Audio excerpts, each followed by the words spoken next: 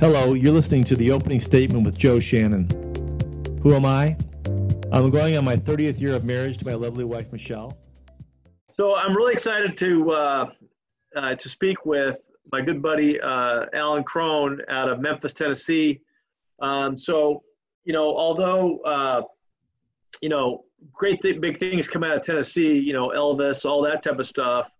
When I think of Tennessee and Memphis, I immediately think Alan Crone because he's been all over the place the last couple of months, just filling in folks during this shelter in place situation we're in with COVID. He's been the guy, the go-to guy, and I really admired all the stuff that he's doing for the public and for the mayor and for the whole region. So it's great to have Alan on board. Welcome, Alan. It's great to be here. It's great to be here, and I really appreciate all the stuff that you're doing too, Joe. There are two kind of lawyers right now.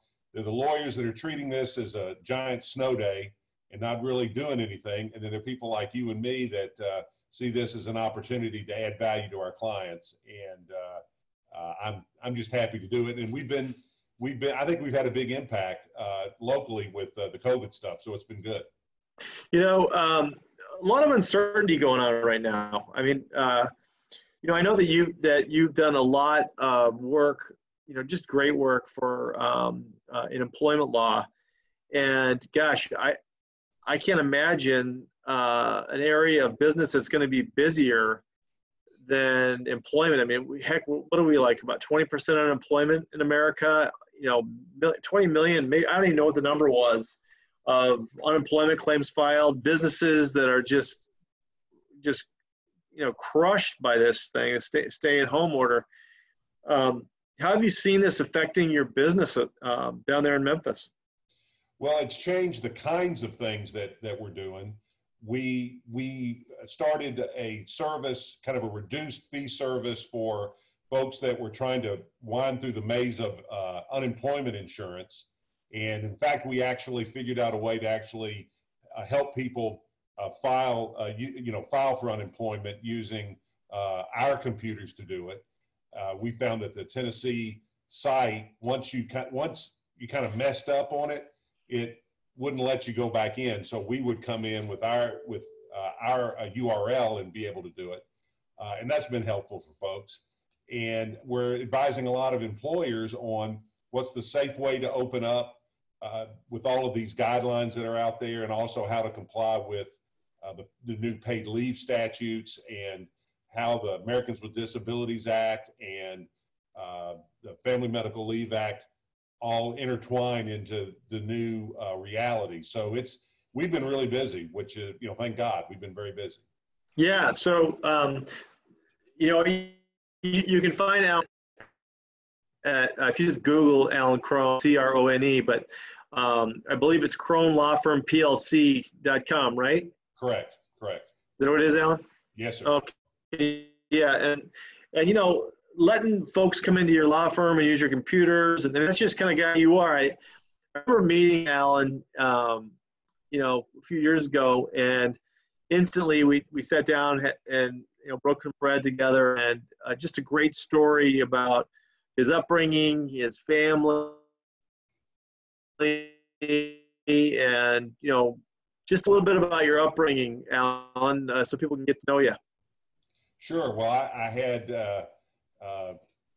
two parents and a sister, and my sister works with me here at the law firm, and that's been a great blessing.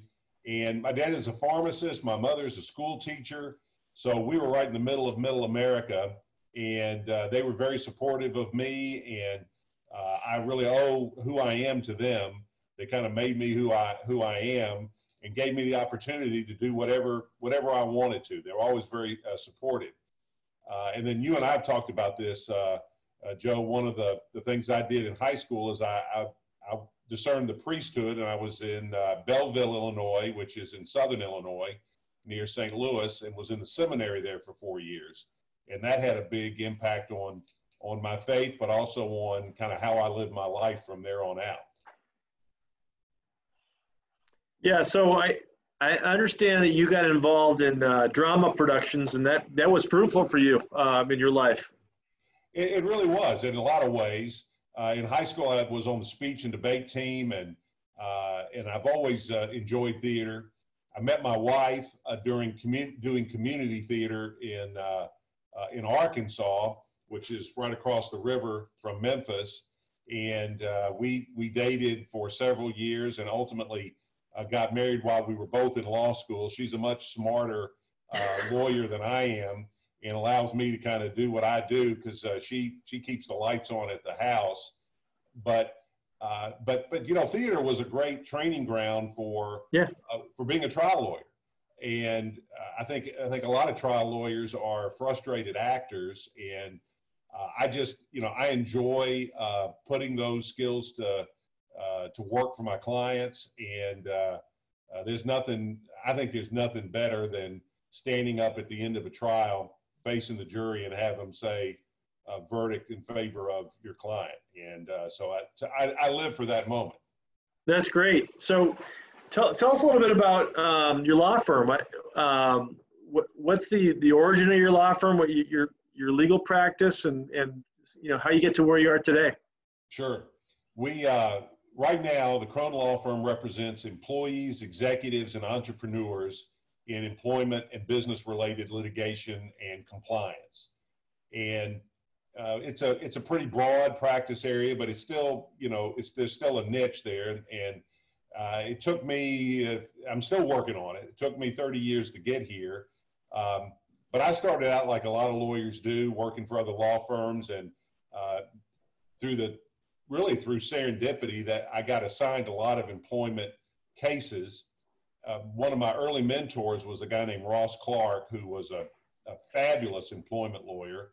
And I really got to enjoy it working for him. And one thing I really like about employment law is, you know, other than your marriage, your relationship with your employer or your business partners or your employees, if you're an entrepreneur, is one of the most important relationships in your life.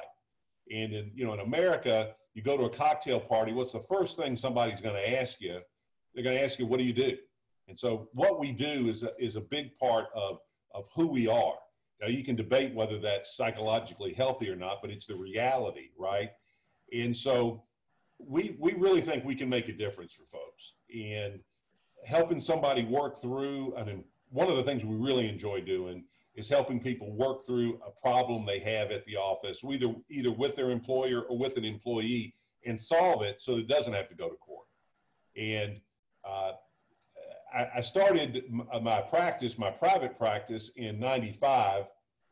From 90 to 95, I was a politician who had a law license, and that kind of culminated. I went to work for the governor in 1994 here in Tennessee and was chief counsel of the Department of Employment Security, which is essentially the unemployment folks in Tennessee.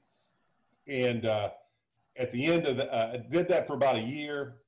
Came back to Memphis. My son was on the way, and I decided rather than become defendant in a divorce action, I would come back to Memphis, and I started a law firm with a good friend of mine, the brother I never had, a fellow named Miles Mason, and we had that partnership for about 14 and a half years, and built my practice with him.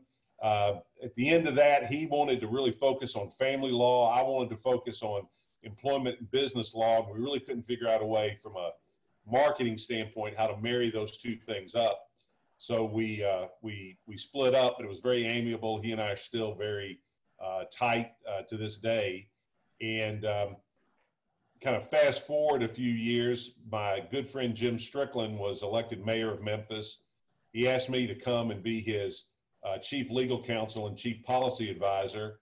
And so I moved my law firm downtown a couple of blocks from City Hall, and I split my time between City Hall and the law firm. And I did that through his first term as mayor. Really enjoyed that, got to serve my community, got to really accomplish some great things. We're building a new convention center hotel here. We're renovating our convention center. We did a lot of work on the riverfront. I was involved in recruiting some business to Memphis and legislative activities, and had a great time doing it. And at the end of his first term, I said, I need to go back and take care of my base, which is my law firm. And so that's what I've been doing. And then recently, to quote the great Michael Corleone, I keep trying to get out, but they keep pulling me back in. And the mayor asked me to be his designee to the state Metro Task Force on reopening. And I've been involved with that for the last 3 or 4 weeks, which has been fascinating to see not just the medical, but also the political side of it. You would think, God forbid, that there would be very little politics associated with that, but like anything in government, politics is never very far away. So it's been interesting to watch all of that. And I think the folks in Tennessee have done a really good job of balancing the reopening, getting the economy going back, but also doing it in such a way that we're not overwhelming our healthcare system. And I noticed today that the positive rate in Memphis, Shelby County is now at 3%, which is with increased testing. So we're doing more testing, and our positive rate has gone down. I think the high water mark was somewhere maybe 12 or 13% back in April. So that's a long answer to your question, but that's kind of how I got here. And so politics and public service is a big part of my law firm. It's a big part of who I am. And I used to try to fight against it. I used to think, well, how can I, which should I pick? Should I do this or should I do that? And I realized this is who I am. So I'm just embracing both of them. And as those opportunities come up, we get involved in them. And it hadn't hurt our business. Probably it's helped our business a little bit. Which is when I first started out as a lawyer in Chicago, I was working for a big firm. It was a big firm now. It's called Siegel, McCambridge, Singer, Mahoney. It's a big defense firm, and I learned a lot from those folks. I worked for 8 years for insurance companies and big companies, and one of the guys, Don Siegel, who's was the head guy, just the sweetest guy ever, but really tough litigation guy. And I had these kind of chats with him. He'd bring the young associates in his office, and he'd sit you down, and he had a number of files with you, and then basically grill you for a couple hours about the files and just make sure you're on top of it. But then one day he comes to me and he says, he goes, Joe, what's the most important legal book? And so I'm stumped. And then he basically says, it is the phone book. We don't have those anymore, but he said, the phone book. He goes, he said, a lot of times you can get a lot of stuff done just calling up the fellow on their side and talking to them and getting your client's matter resolved, right away, and avoiding all the motions and the back and forth, etc. And I took that to heart, what he said. And one of the first things that I do when I get a case is, and I was trying to instill with the people that work with me, is that when you get, usually we're the plaintiff, and when a defense attorney comes on, one of our first calls there is we say, hey, listen, I want to introduce myself personally, and I want to tell you I'm really looking forward to working with you to resolve this very sensitive and important claim for my client and your client. And I hopefully have a great relationships throughout. I mean, we'll probably disagree on what the final result is or how to get there, but you'll never have problems with me. And that's one thing that I've really picked up from my relationship with you, is that you seem to be very proactive. And I think the politics come in because, proactive with the other side to try and work it out amicably with nobody winning or losing in a public way, but you're getting both sides getting what they want. Do you find that to be the case? That's what works for me. I have yet to meet a client whose primary goal is to watch me engage in great lawyering. What they want is the case settled. They don't want to see me cross-examine witnesses. They don't want to see me argue in the courtroom unless it is a means to that end, getting their case resolved. And so as soon as you can do that, I think that's what clients want. And I think there are a lot of lawyers out there that let the lawyer in sometimes get in the way of solving the client's problem.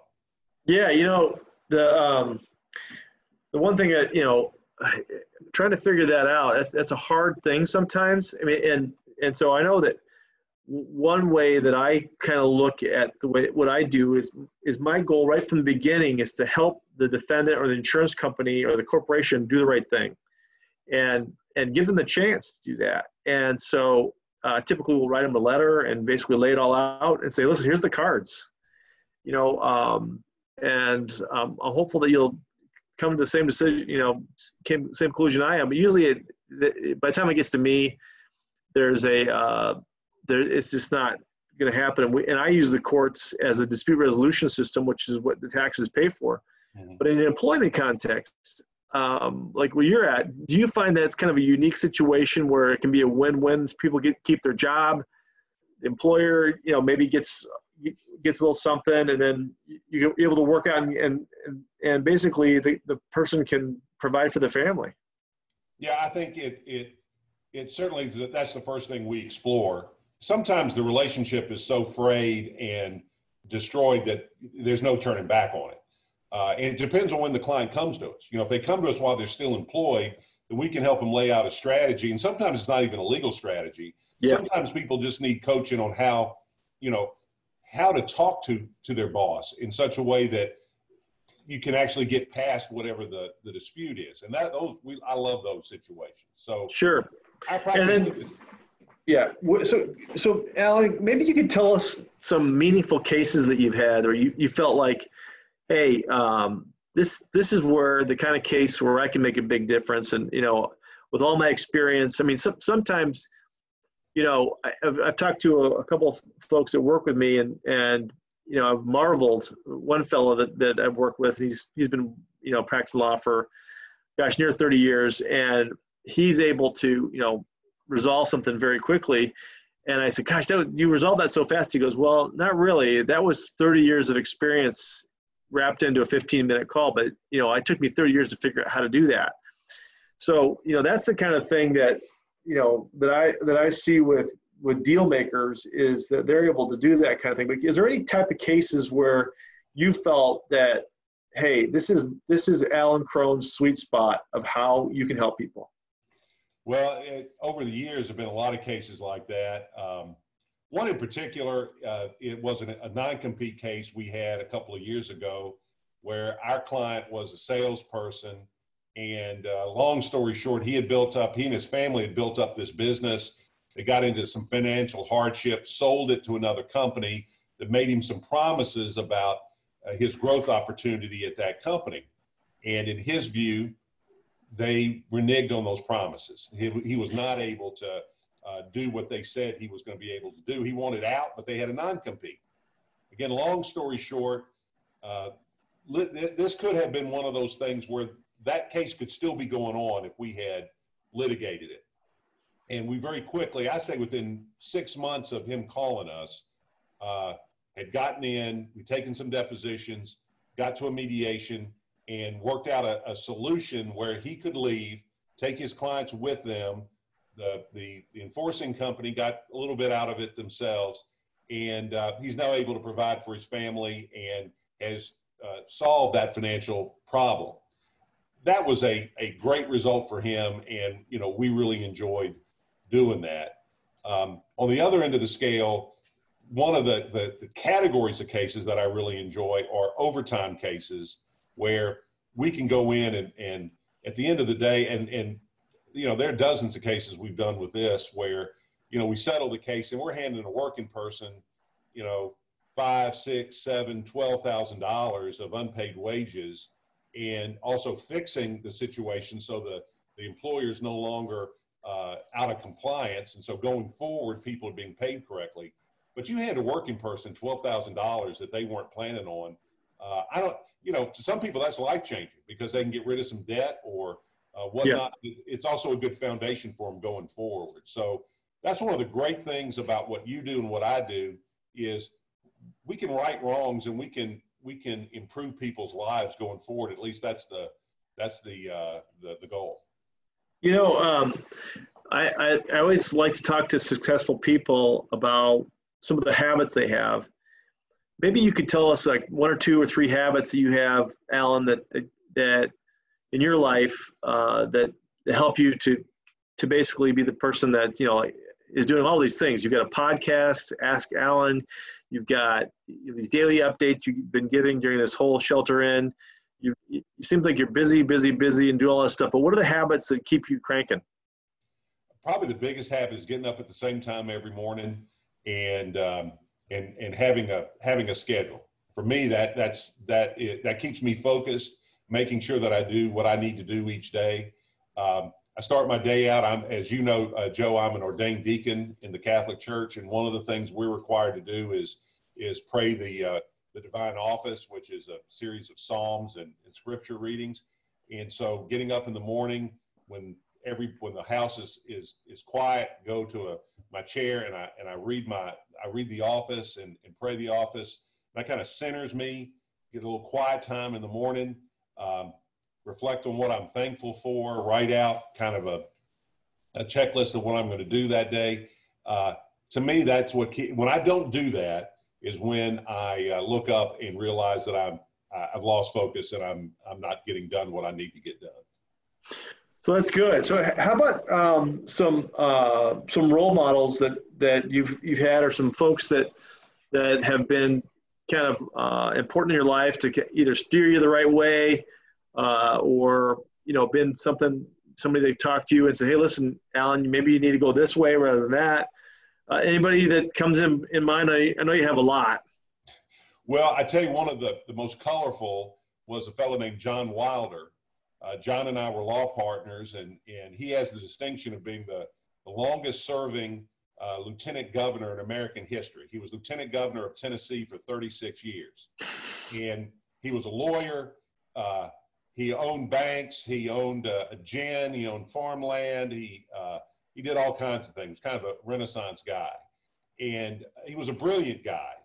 And just kind of sitting at his feet, listening to how he dealt with people and how he prioritized things.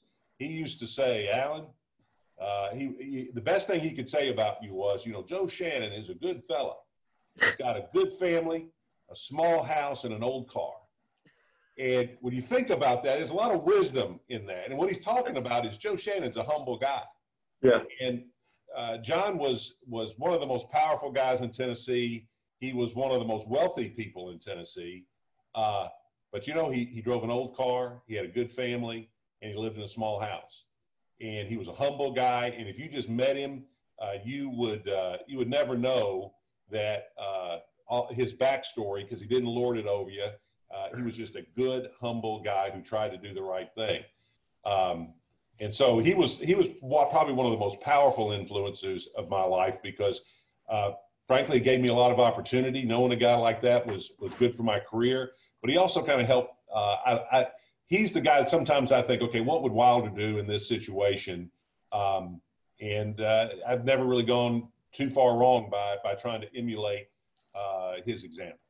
That's great. And tell me a little few. I mean, I try to get the backstory on some folks because, I mean, they go to your website and see all the great stuff that you got going on and all the great people that work with you. Mm-hmm. But I like to get the backstory on maybe some defining moments that you've had in your life that kind of shaped where you're at now.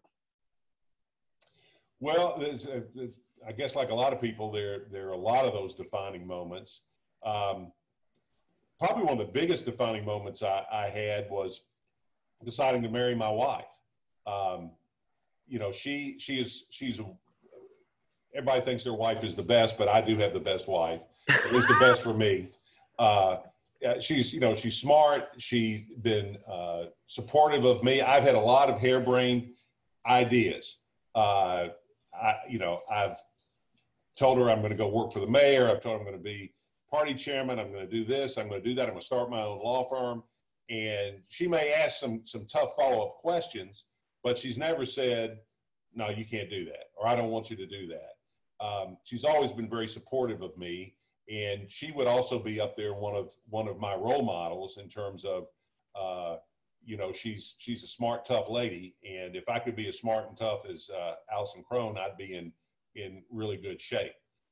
So deciding to pursue that vocation, to decide not to be a priest, but to be married and be a lawyer, that's probably the biggest defining moment because it led to my 3 children. It led to all the wonderful experiences I've had in my life.